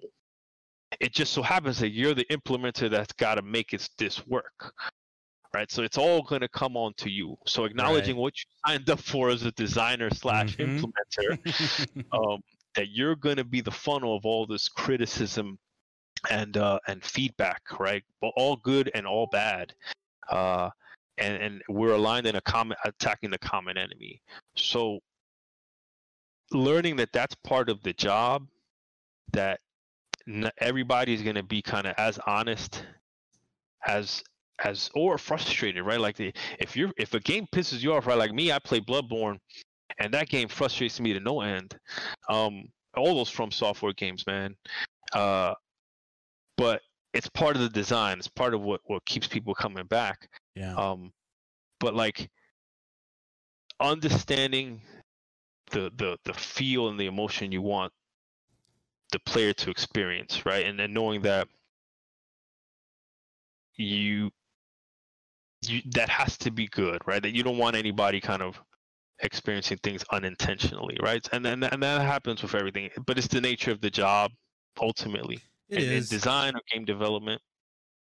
And the thing that I try to remind people of is a lot of that feedback is subjective, right? Like it's not, it's founded in their opinion, right? Now there's a lot of objectivity to it, right? But they're like a lot of times what you talked about, what people are responding to is how they feel about what they see. Right. Yeah. And then the way they relay that information to you may not be the way that you're ready to receive. So, so there's like the feedback has to be, first of all, given properly, which does not happen often enough, unfortunately. And it's a skill. It is. It is a skill. That's what I mean. Like you have to learn to give it. And I think you learn to give it by learning how to receive it as well, right? So you kind of learn those things when you're like, I didn't like the way he talked to me just now. I don't like the way that made me feel. You learn, I probably shouldn't give other people feedback that way too, right? So, or at least I hope that's what's happening. And so it ends up being a bit of a like, you're learning from experiencing it, but it's a skill. Like it's a skill on both sides. And until the receiver and the giver are doing it the right way, that friction and that bad feel is going to be there, right? And you just can't dwell on it. You gotta look in, as with anything with this, any kind of feedback, you've got to dig into what is the piece that they're actually having a problem with. Yes. And then first of all, is it something I should fix? Right. Yeah. And then if it is, how do I fix it? Right. And that's really all it boils down to. You got to remove the emotion as much as you can. Yeah, remove the emotion. I like what you said there too. That's a critical role we play in design is definitely in the beginning. My knee-jerk reaction is like, oh, that's bad, let me remove it. Right. And you're absolutely right. There's a step there to figuring out, should I remove it? Yes. Is this actually the problem, or is it somewhere else? Is it a symptom of the problem? Yeah. Hmm. Exactly. Absolutely, and that falls on often the designer, right? I, I I I would even say too is that those soft skills have generally shown themselves to me in a great director, right? In a great design director, lead designer, creative director. The ones that I look back to and really admire and respect were the ones that had kind of worked that muscle out, that can give really solid, pointed feedback and criticism, right? Yeah. Or at least be somewhat gentle about it, right? Yeah, Like, yeah. Well, when you've learned how it feels to get it, it makes it hmm easier to give it in the right way, right? So that's why I feel like you learn it that way. So yeah, and it goes up, right? Like as you get experience, you realize that it comes to you because it has come to them that way, right. right? So Yeah. like lead designer gets it from exec producer gets it from like head publisher guy, and head publisher guy gets it from CEO that wants the game to come out soon, right? So like it's coming Well, down, right? so but that also brings up another point in that sometimes the feedback itself isn't coming from someone that understands the situation and the problem, right? All they Yes. have is a feeling that they have from something, or a deadline, or like there's these things that they are responding to, and as it goes down the pipe and gets to you, you may not have any idea where the actual real issue came from. All you can Yes. do is just respond to what you're hearing and try to do the best you can to improve it. So Dude, yeah, you 100%. It makes me think of, and I'm curious if this happens to you, is the form of the feedback, right? Like there's, as bad as it can be, the live one-on-one feedback with the controller tends to be kind of the best, right? There's the live feedback in a meeting room with your pod, or in a meeting room with all the leads, 10, 20 people. And there's the feedback in an email where there's so much lost to interpretation. Um, there's there's that like spreadsheet feedback, right? Where it's just a line, bug number. It's like, hey, this thing doesn't work, fix it. Uh, and there's all these different forms. And I'm curious what you've seen on your end. Like, is it that crazy? Is it that sparse, or is it kind of more refined, like some of the later places that you've worked? I've seen it every way you've talked about. Like it depends on, like, it's really crazy because I think part of it depends on the size of the organization, right? Mm, Because when you talk about a company like when I was working at EA, where yeah, I was at the world headquarters, right? So it was easier that's Redwood, for right? what's that? That's Redwood. like Redwood. Redwood Yeah. Shores, yeah. So it Mm, was easy for our CEO to get access to what we were working on, right, and see our latest build. Not that it happened that often, but there were times where like that would happen, and he would, like, people would watch him play or react to something, or he would watch someone else play and react to something, and then that feedback would go through like 8 different people of a game of telephone before it got yeah. to us, and now we're like, wait, this does what? Sometimes we were like, this doesn't make any sense. Sometimes we were like, I don't think this is the right call. Sometimes we're like, Yeah. man, what they're asking for is a lot of work. Like Mhm. there's just so many different reactions you can have to something, and depending on what point in the project you're in, how much time you have left, what resources you have around you, if it's a fun decision or not. Because when people see things early and they don't have an eye to kind of anticipate where it's heading, Yeah. then they can, like, their thought can send you in a different direction. So there's just, Yeah. man, there's so much to that stuff. And honestly, the truth is, as you're doing this more, you gain wisdom, right? And Mm, wisdom as a designer is where you start to understand that, you're like, what is the element of this that people are responding to? How do I break it down into the piece that's like, this is the thing that people don't like? I don't mhm. necessarily have to fix it the way that they say, but I Mhm. understand why they feel this way. Now it's up to me and my team to decide, is this the thing that how am I going to solve this? Are we going to solve this? Or is there something else coming that helps solve the problem for us? So, Yeah. or Yeah. do we just not have time to do anything about it? And we have to live with it. We do that too, right? So, Yeah. Yeah.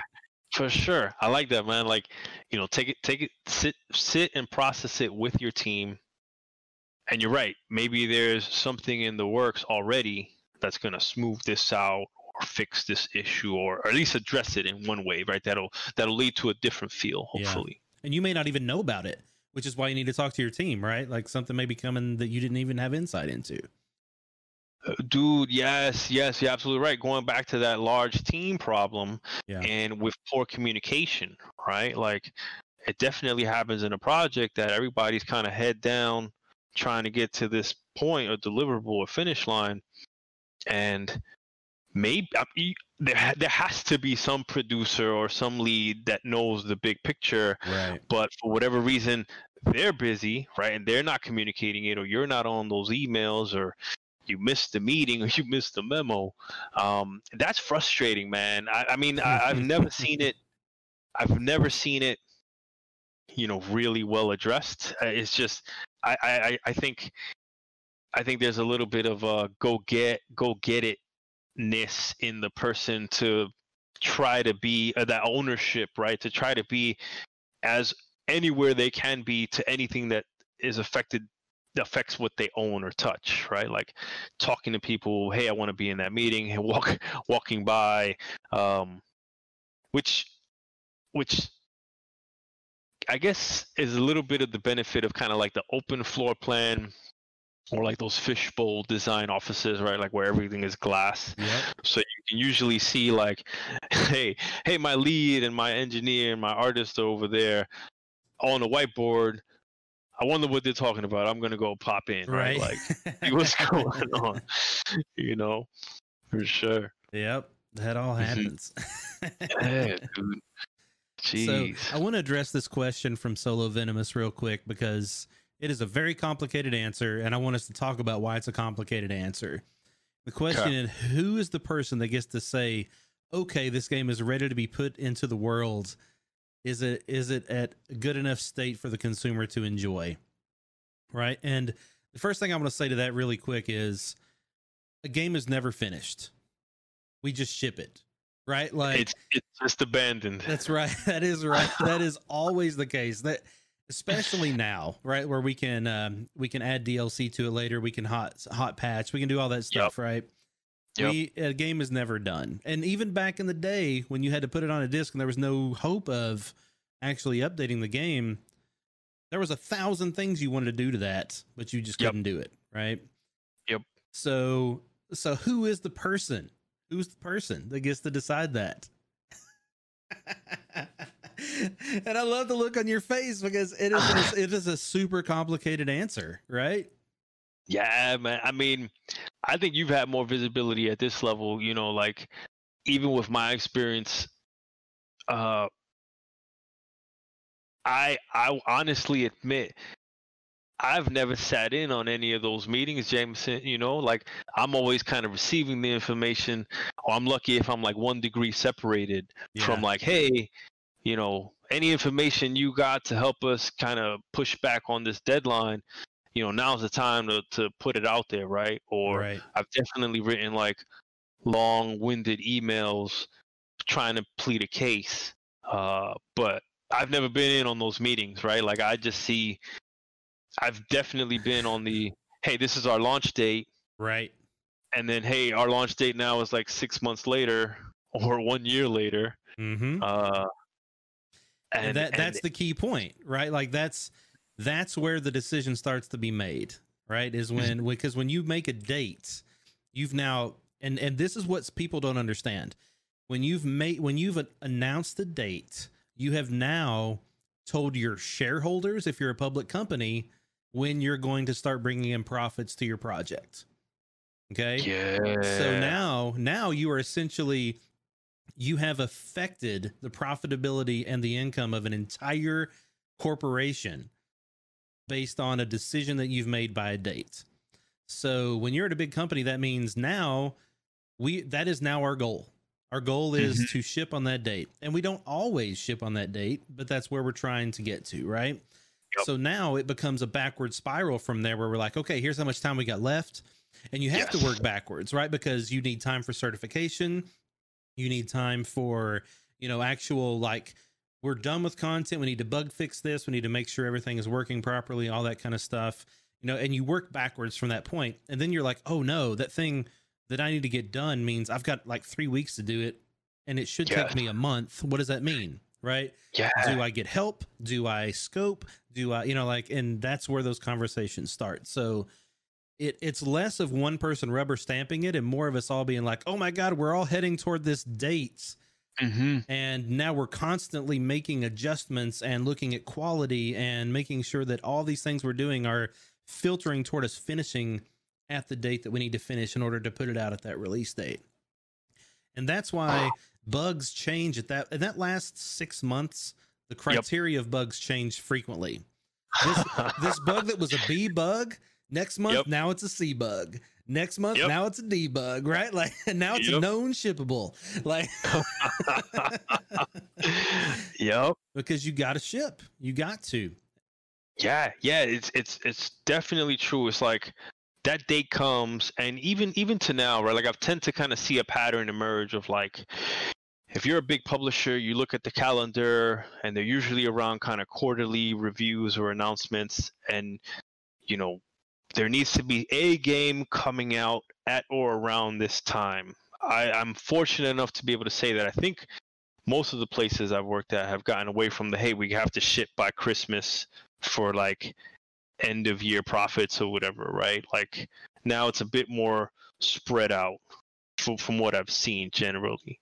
And even publishers, right? Publishers kind of pad out some of the things, but once that date is announced, you're absolutely right. Like there's this newfound focus that is thrown down on the team, and even if you're not with it in the beginning, you quickly start to see how things roll, right? Like you're seeing producers change the severity of bugs or the class of bugs. Things are being scoped, aka cut completely, right? Like something that you felt is good enough. People have seen that the time it's going to take to get that from good enough to like shippable is going to be too long. We just got to flat out remove it so that these other places that we know are awesome and fun, usually aka the first 30% of the game, right? Like those need to get more love. Yep. Yes. Yeah. That's I didn't even think about mentioning that, right? Like the first things you know everybody's going to experience right away has got to be as polished as possible, right? Yep. Like you got to get people, you got to hook them, you got to get them in there, help them understand what your game is, and make them want to play it more. Because then the further you get, the more you're like, you'll let things slide off, you know, like that seems a little bit broken, whatever. I'm still enjoying the experience, right? But if you see that stuff right away, that'll turn you off to it, man. Turn you off. Yeah, especially in this day and age, man. Where I like that. I'm talking about in the times where like nothing was free to play. Right now, you have so many free play options. You're like, I'm gonna just go pop in Warzone or Fortnite or something like that, right? Like, that's crazy to me. Yeah, and it's such a different landscape than what we started in. We've seen the Renaissance, man. The Renaissance of games. Yeah, this is insane. Where people are making money different ways. Like Fortnite, what shipped was a completely different game than what it is today. Oh yeah, absolutely. You know? Well, and even what, like, I was in the alpha for the whatever they called the building in tower defense mode. I can't remember what it's called now, but like that was what the game was gonna be, right? It was like build a fort, save the world. That's right, thank you. And like that's what I tried out originally. I was like, this is cool. Like this is gonna be fun. This is gonna be neat. Like the whole world you can build and whatever. Man, did they pivot at the right time in the right way? Yeah. Like that sometimes that's what you got to do, man. Yeah, I mean, like having the investing in your tools so that you can make these changes as quick as possible and upload and patch, right, are gonna serve you well in any development capacity. Yeah, and even more importantly, getting everybody on board, right? Like getting people to understand the importance of that kind of change, and because like getting people to like totally change gears in the project you're making is a very difficult task. Yeah, absolutely. People are super invested, right? Yeah. And in kind of all the decisions they've made and what they've Absolutely. poured their heart and sweat into. I'm curious, right? Like when you see something succeed that well, does it just kind of like wash away the salt of like losing whatever you love? It has to, right? Like if it doesn't, then you're not like you got your eye in the wrong place. And that's Yep. what we always talk about as designers is like you got to be able to kill your babies, right? Like you got to not get attached to an idea that you have if that idea is no longer the right idea for the game. And too many times, especially I see it with students coming through all the time, is like this is the thing that is important about the game that I'm making, and I'm like, it might have been, or actually it may have never really been, but you felt that way about it. But this is the game you're making. This is the time you have. This is what you can accomplish. This is going to be fun. You've got to pivot. You got to refocus. Yeah. Be flexible. Yeah. Yeah, dude. Bruce Lee, be water, man. Because That's right. absolutely. And again, I will admit wholeheartedly that I had to learn this after a good amount of time. It didn't come to me right away, but you're absolutely right. Like an experienced developer learns to not get too attached and learns that choices and designs are a dime a dozen, right? Executing and getting to the fun and finding that is an iteration that has to happen. And you have to rock with it. You have to ride it out, because this always leads to a better game, always leads to a better experience, always leads to something more mass market, has more appeal with the masses. I've seen. Yeah. Right. I don't want to be too generic. No, I'm with you, man. I get that. Mm-hmm. All right, 2 things real fast. One, shoot. I'm gonna take my last shot, and I got another song for that. We're gonna play it. So I'm gonna do that real quick. Do it. Hey, I'ma need a second. Woo. All this liquor got me second guessing. Yeah. Now he 5 shots deep. Now he 1, 2, 3, 4, 5 shots deep. 5 shots deep. How perfect. All right. I love your DJ skills, Jameson. So, second thing, I feel like, quite frankly, and this is the first time I've said this on one of these episodes, we have not touched a third of what I want to talk to you about. So, how would you feel about coming back on in a couple weeks so that we can dig deeper into some of the stuff that we didn't even get to touch on? I see Bugatti Boy is Bugatti Boy is a fan. I hear that you're coming back on. So that dude, I was actually gonna try to, like, put you in a submission chokehold or something to wager to get me back on here, send me another invite. But I'd be super happy to come back, Jameson. Sweet, for real, man. I'd be super happy. Like if people want to know more and I have something to offer, I want to do it. I want to be an open book to help share my experiences to benefit your stream monsters, man, for sure. Awesome. Yeah. So we've already got actually some spots in September that I don't have filled yet. So we'll find some time next month.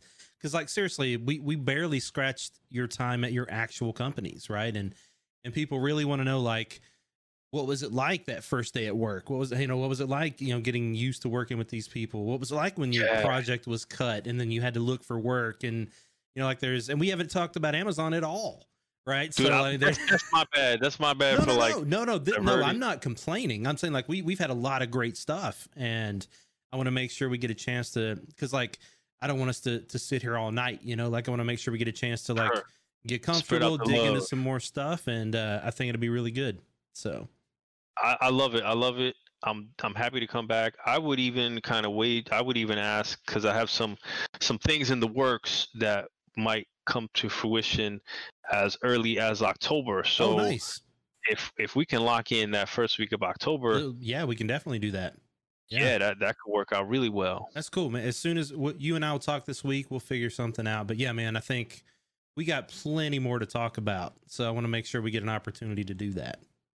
Absolutely, you're right, man. I haven't even gotten to like push SoCal or Montreal, That's or any right. of those other fantastic cities. Oh man, I forgot Yeah. about Montreal. That man, yeah, we got so much to talk about. Montreal, Montreal. Yes, sir. Okay, I'm gonna get out of here then. Yeah, no, that's good.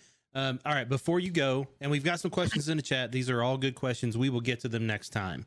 Okay. But I want you to answer. Like, people are like, they want to subscribe, they want to get the John Diaz expansion. So, like, but I do like to ask this one question before we go, and that is, Okay. what is your single piece of advice that you would give somebody looking for their first job in the industry? Okay. Okay. I may have written something down in preparation for this. Oh snap! Let me scroll through my notes.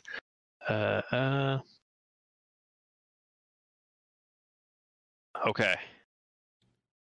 So maybe there's a two-parter, Okay. and I hope that if you missed earlier when we were talking about it, is go where the work is. Yes. Right. Yes.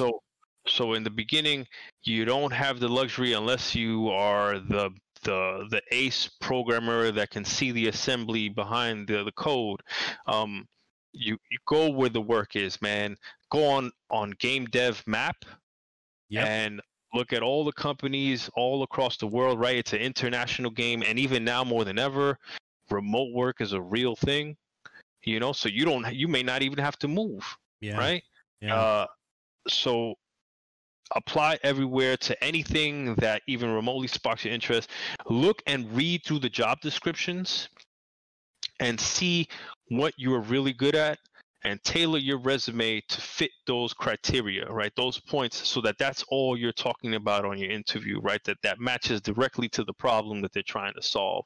And don't try to fluff the things that you don't know anything about, right? Because they're going to spit that out quickly. Yep. And I think I've seen this come around in some of your streams and even on the Discord, is people that have been surprised with the pandemic and are looking for work, right? Yeah. That had a steady job and are looking for work, and it's an unfortunate thing because nobody could have predicted this. And so what I've learned, and this is kind of a recent lesson, is interviewing, just like a lot of these other skills, is a muscle that you have to keep working out.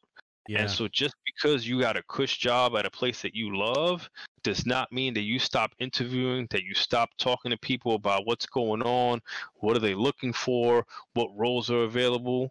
Like, keep the hustle of looking for your next job as if it's still there while you're working. Man, because you are right. That is like it's even more important when you're in a job that you like. Right? Yeah. Because as soon as you now don't have it, you're not ready, right? No. And At all. Oh, man, you don't have your portfolio up to date. Yeah. All your assets are locked away in a vault. Like, you can never have access to them again, right? Like, proprietary stuff. Yeah. And again, you like, anytime that I've been looking for work and I was caught off guard, all my first interviews, first, second, third, go bad. Yeah. They just went way south, right? Like, Yeah. I thought I knew what I can talk about and how to sell myself, and it had atrophied, right? Like, I wasn't doing my interviewing curls, you know?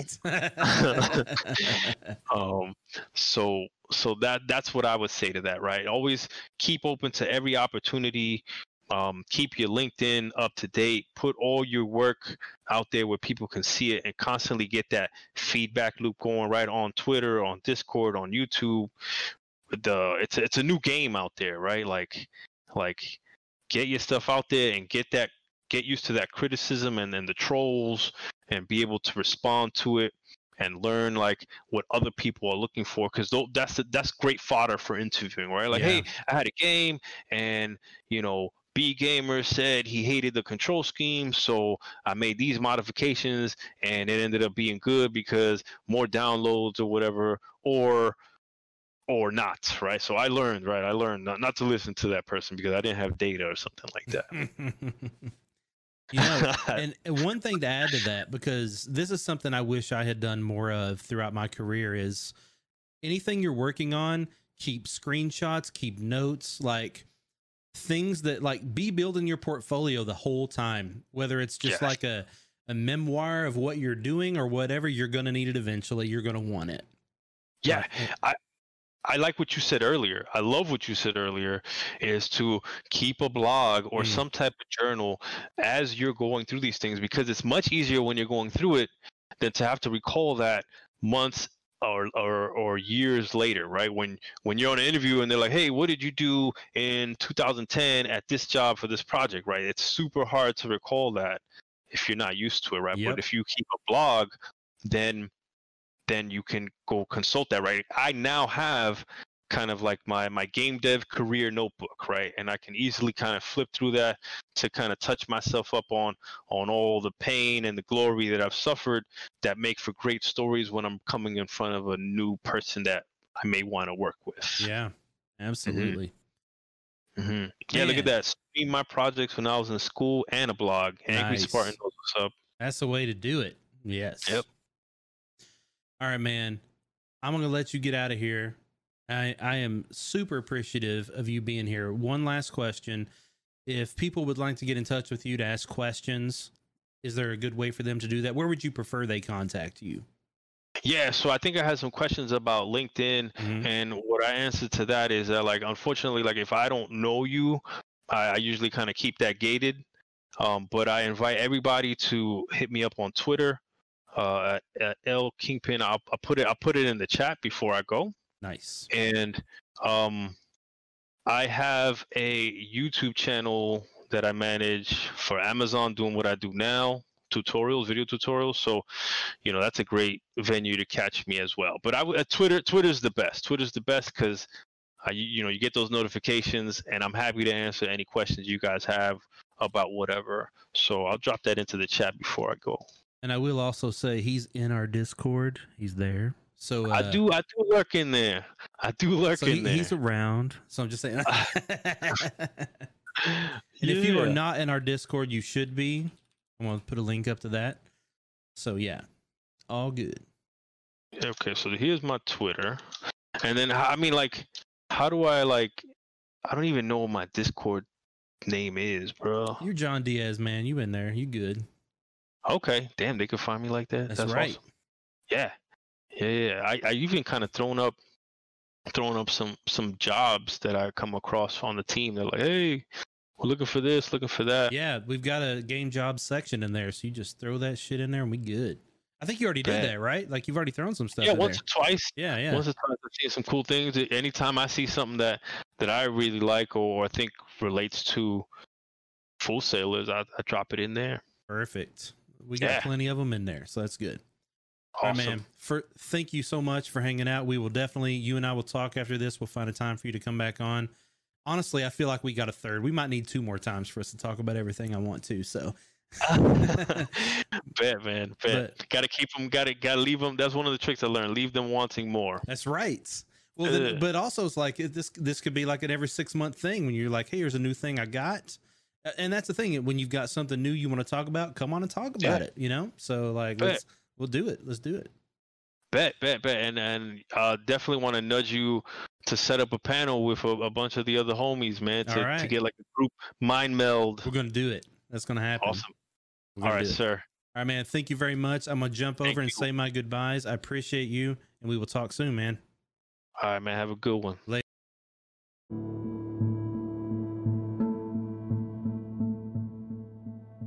Thank you for listening, and don't forget to join us live every Wednesday night at 7 p.m. Eastern at twitch.tv/Jameson Doral. Every Thursday, I'll have a new podcast episode ready for you, so you don't miss out on anything. Be sure to follow me on all my social media using the links in the show notes, and we'll see you next time. Have a good one.